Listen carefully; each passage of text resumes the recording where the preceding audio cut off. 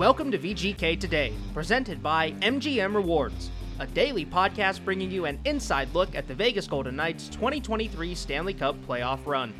I'm Justin Russo with the Golden Knights on Sunday, April 23rd, and after a roller coaster Game 3 yesterday, the Golden Knights have a 2-1 series lead over the Winnipeg Jets. The VGK continued their strong play from Game 2 early in yesterday's game and jumped out to a 4-1 lead in the third period, but the Jets slowly clawed their way back and eventually tied the game with 21 seconds to go on an Adam Lowry goal, his fourth of the series, which forced overtime in Game 3. Now, it could have been disastrous for Vegas, but thankfully in double overtime, Michael Amadio scored to give the Knights a 5-4 victory in a hostile road environment in Winnipeg. And there is lots to talk about from Game 3, and that's why we have joining the show today Dave Goucher and Darren Eliot to break down everything from the Knights' big win. All right, so we're going to set the scene here, Darren. We are at the Yellow Dog Tavern, which is within walking distance of Canada Life Center. And it's a couple of hours after the Golden Knights somehow, someway pulled off a double overtime win against the Winnipeg Jets. So you might hear some humans in the background. Yep.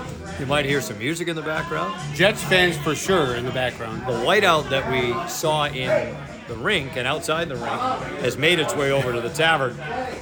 And I don't know, they seem relatively happy considering the game ended a couple of hours ago. That may be... Well, it went to overtime. 2 overtimes. That might be the alcohol talking, but that's okay for them. So, anyway, what a game, right? It didn't seem like after 2 periods it's 4-1 and Golden Knights might cruise to a win in Game 3. Turned out that was far from the case. What do you make of what you saw earlier today?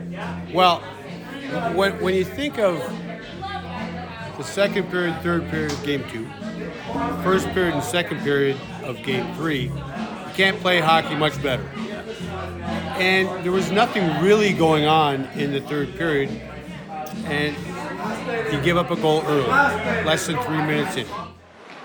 Only one goal for the Jets today. Connor from DeMello and Dillon. Vegas with 4 goals. Here's a right wing shot. There's a goal for the Jets. In transition, inside the right post. And now it's a 2-goal game. Dino Niederreiter, who has made himself a physical presence, now contributes offensively for the Jets. First goal of the playoffs. He had 6 as a member of the Jets in 22 regular season games, coming over in a trade. Got the puck at the top of the right circle. Looked like there was an attempt to block it by Pietrangelo. I don't know if it goes off of Pietrangelo or through Pietrangelo. Looked like it got through it and beat Brossoit at the short side post, glove side. Well, so you're saying there's a chance. Right. So all of a sudden, everybody, the whiteout comes alive again. And so did the Winnipeg Jets. And to their credit, they found a way to tie it. Adam Lowry having he's having a day, right? He's having a moment in the series. 30 seconds to go. Around behind for Lowry. Hacks it along the boards to the near side. Up the wall. Kept in. A Pionk shot. Tip save. Rebound. They score! 21 seconds to go. The Jets tie it.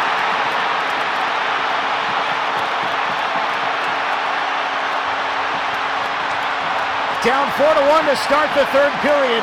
Niederreiter, Scheifele, and now Adam Lowry get the game even 4-4. Lowry's 4th goal of the series. It's a rebound goal from the blue ice. Puck had come around the rim, and the defenseman, Neil Pionk, let a shot go. It was redirected. The initial stop on Nemesnikov was not enough. Brossoit could not get to the loose puck. Lowry jams it home with his toes on the blue ice, and it's a 4-4 game, 21 seconds left. The good news is that the team found a way to get the victory. And I think that depleted Winnipeg Jets moving forward is going to make it difficult for them, but you've got to make it difficult on them.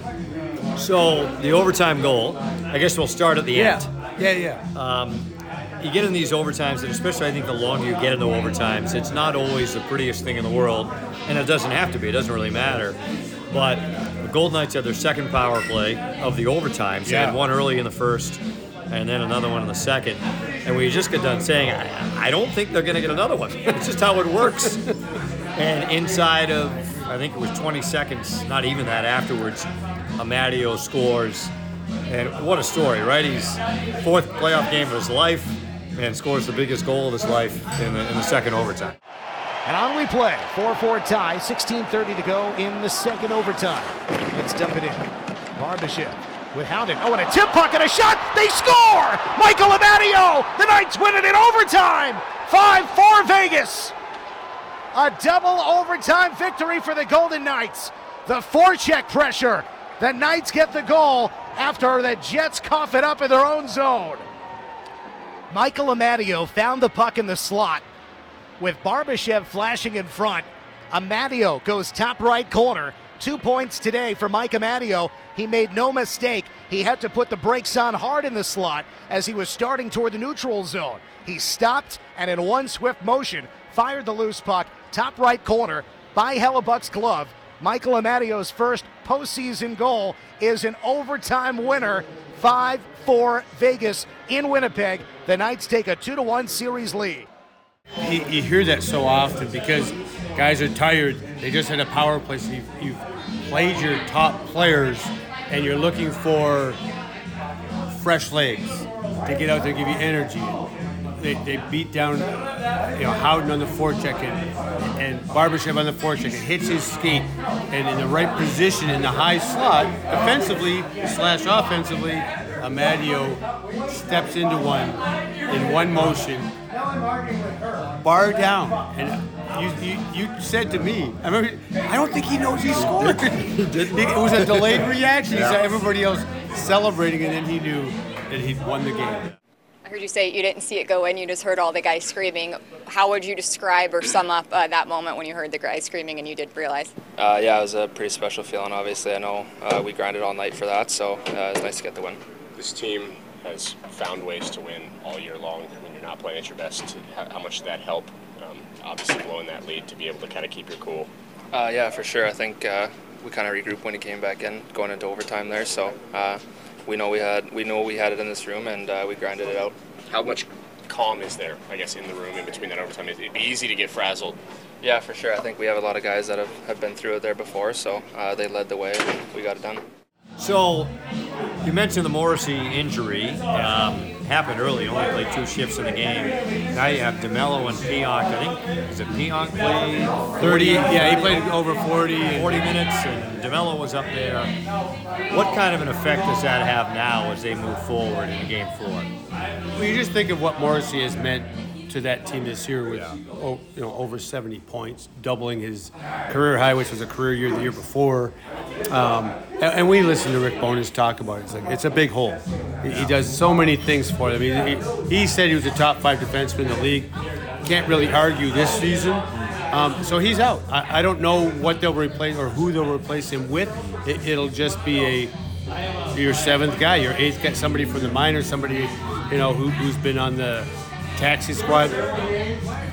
That's a big difference from a guy who walks the blue line and makes things go offensively. Well, it's not going to change our approach. I mean, obviously that's a heavy minute, highly productive player that they miss, and their depth will have to come through for them. Someone else will have to step up. And look at their D-core today, right? They stepped up, obviously, so other guys were ready to play. That's tough break in the playoffs to lose a guy like that, but it won't change how we're going to play. Pionk did an admirable job.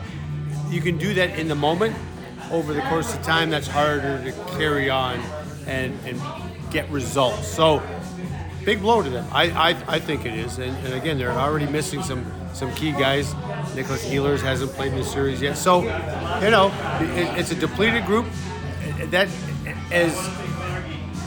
as disappointing as it was to give them a 3-goal lead in the third, that is a crushing way to lose at home when you came all the way back and lose. In the end, you lose. I go back to my Boston ties, and Bill Parcells, close to the Patriots, used to have a great saying. He would say, when you're playing on the road, listen for the silence, listen for the quiet. And I thought about that after Amadio scored of just that building, the whole third period and both overtimes was crazy until Amadio scored.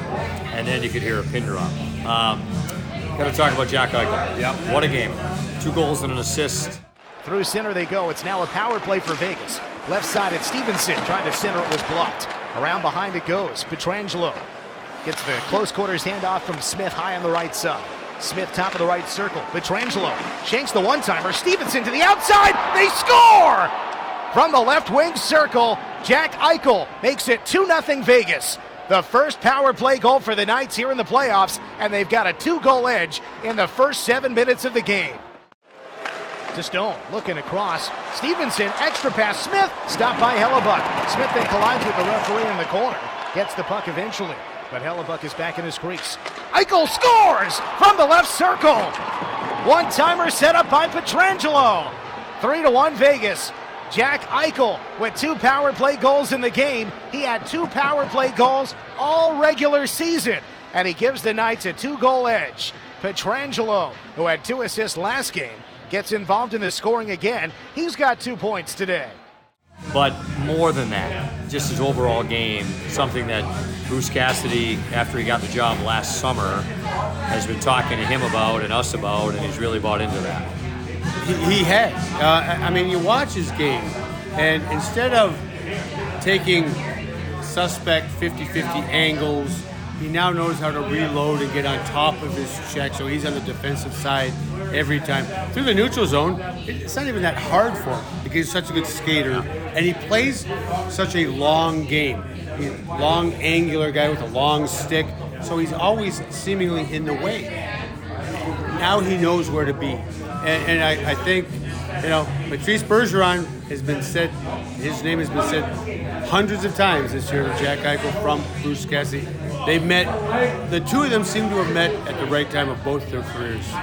It's amazing the swings in emotion you could get in one game. Like the Golden Knights come out, and we talked about it on television that I think they were pretty confident. They've been such a good road team all year. They've got a veteran team that they'd be able to handle this atmosphere and the whiteout and everything else. Embrace it almost. And you said, like, players love that. They love energy, right? Home, road. Right. You can both. The harder thing for them would have been playing in the college rink this year in Arizona. Right. Yeah. Right. Exactly. But now you're in this atmosphere, and both teams can derive a lot of juice from that. They get out to the lead real quick. They're up 2-0. They get up 3-1. They're up 4-1. But I think that's why we love the playoffs. We've seen LA come back from a 2-goal deficit. We haven't seen anyone come back, I don't think, from 3 down so far. It's early in the playoffs, but it's a hell of a lot of fun. It's more fun when it works out better for the team you're broadcasting for, but to just those overtimes alone, it was what a blast. Yeah, it's funny because the first overtime was tense. It wasn't great hockey. It was, everybody checking everybody, 6-5, I think, were the shots and nothing great. But what was riding on it is what makes it intense. Yeah. And the goal itself was a typical overtime goal. A mistake by a guy who's probably played too many minutes, a bounce, and a guy who didn't play that much tonight even gets the game-winning goal.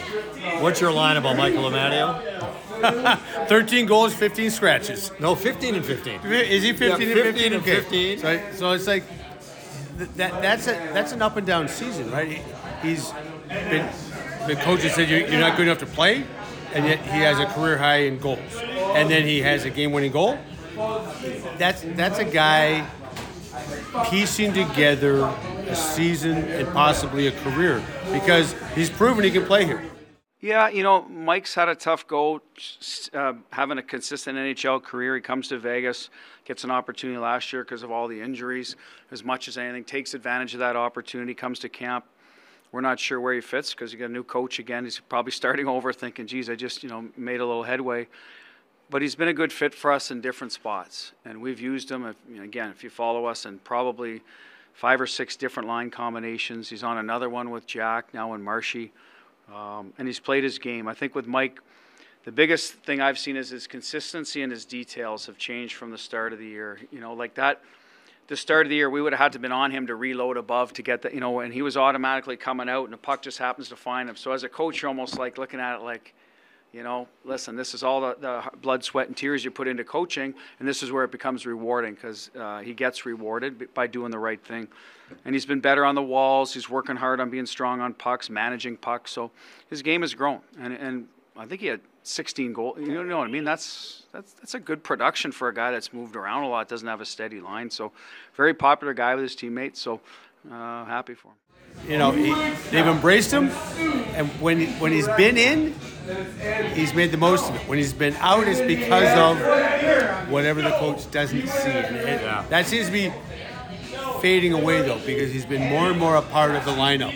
Played on Eichel's line with Marsh, so right, the last game and a half anyway. So, all right, so that's going to do it for us. So 15 goals, 15 scratches for Michael Amadio, and one enormous double overtime goal in the playoffs. Thanks to the Yellow Dog Tavern for hosting the podcast here after the game. Not that we asked their behavior, or not that we asked their permission, rather.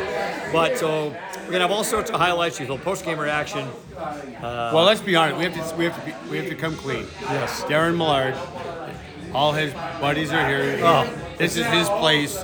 He knows the owner. The owner's all cool people, and we thought this was the right place to bring it after a 2-1 series lead. And you know what was nice is this gave us a little. So we've been doing this for about 9.5 minutes.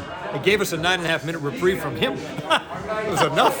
Enough already. He's holding court. Hey Darren, how you doing? Hey, enough already. He's fine. I can't wait for Game 4. Yeah, it's awesome. So we'll have all the post-game reaction. You can hear all that. I'm sure you'll hear Michael Amadio's double overtime goal as well.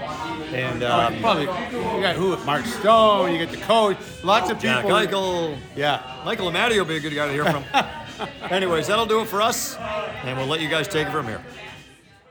Dave Goucher and Darren Eliot there with a recap of the Golden Knights' Game 3 win. And don't worry, guys, I'm one step ahead of you because if you've listened to this point, you will have already heard some of the highlights and reaction to yesterday's game. But before I leave you, I'll let you listen in on some more post-game comments, starting with two of the Knights' goal scorers, Keegan Colasar and Chandler Stevenson. It's another game, but this one did not feel like another game.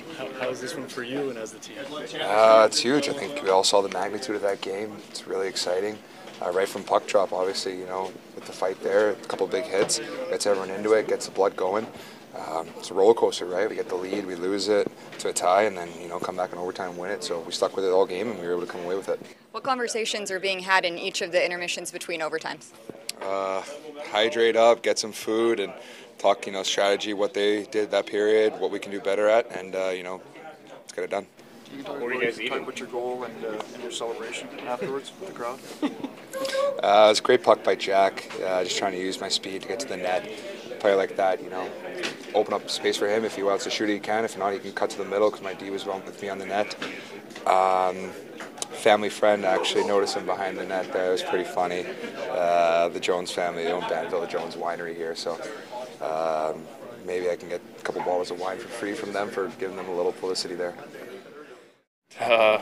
Double overtime, it's draining, so get, whatever you need and back for Game 4. Amadio does so much for you guys and kind of in the shadows, right? He's not like a big guy, but he does so much for you. How appropriate is it that he gets that goal in that manner on the forecheck? Yeah, I mean, that's, it's crazy to think that he's a guy that, we got on waivers and, what he's turned into. I know, he's been called Plan E or whatever it is, but, he can play with anybody in the lineup. So I really enjoy playing with him. I know everybody does, and I don't think he gets the credit that he should with his patience and what he can do with the puck. Even his, he is really underrated stick. He strips a lot of guys with pucks. Chandler, of course, got the opening goal of the game early in the first period, and Keegan with the fight in the opening minutes and the fourth VGK goal near the end of the second period. Two guys that had a tremendous impact on yesterday's game. And two more guys that I think you'll want to hear from spoke post-game as well. Let's hear what Mark Stone and Jack Eichel had to say about the overtime victory. Yeah, I mean, give them credit. They had a good push in the third, but I thought coming in after the third before the first overtime, there's a lot of confidence in the room. We still felt like we still felt confident about ourselves, and I know we had a power play there at the beginning of the first overtime, and it was, hey, let's try and score on the power play, but if we don't, we'll find one. And I obviously the game extended a bit, but find a way to win, and that's what's important. Mark, now that you get the win, and can you kind of erase what happened at the end, or do you have to focus on that stuff? It's hard to win hockey games in the playoffs, so we'll take them however we can get them, but we want to close that game out for sure, right? It's 4-1 going into the third. We want to close that game out, but they played 5 defense all night. We kept putting pucks behind them, and they had to play 4.5 periods. So we rolled 4 lines, rolled 3 deep pairs, and ultimately found a way. Obviously, we're going to look at the good. We're going to look at the bad. Our power play was really good for us, but then also could also win us the game with one in OT. So we're obviously going to look at the good, the bad, and make some adjustments. We know that they're going to make adjustments. So it'll be a big one on Monday night. Jack, Amadio does so much for you guys, and it's all kind of in the shadows and not headlines. A, what's he like with you guys? And B, I mean, that's pretty much a definition, that overtime goal is a definition of what he does, no? Yeah, I mean, I think you look at Amo, he can play anywhere in your lineup, and I think you've seen that throughout the season. He's been awesome for us. He's a smart player. He's got some, I think, underrated skill. He sees the ice well. He makes a lot of little plays. So it's great to see him get rewarded. I thought he played great tonight, and he's been a key piece of our team throughout the whole season. Well, lots of happy Golden Knights after yesterday's 5-4 double overtime victory in Game 3 against the Winnipeg Jets. But it was especially important for the VGK because now they have home ice again in this series. That's something that they lost back in Game 1 when Winnipeg came into Vegas and grabbed a victory. Now, with yesterday's victory for the VGK in Winnipeg, they again have home ice advantage in this series. So a big win on a multitude of fronts for the VGK. And now they'll shift their focus to Monday, Game 4 in Winnipeg. Vegas Golden Knights, Winnipeg Jets at 6:30 p.m. Pacific time.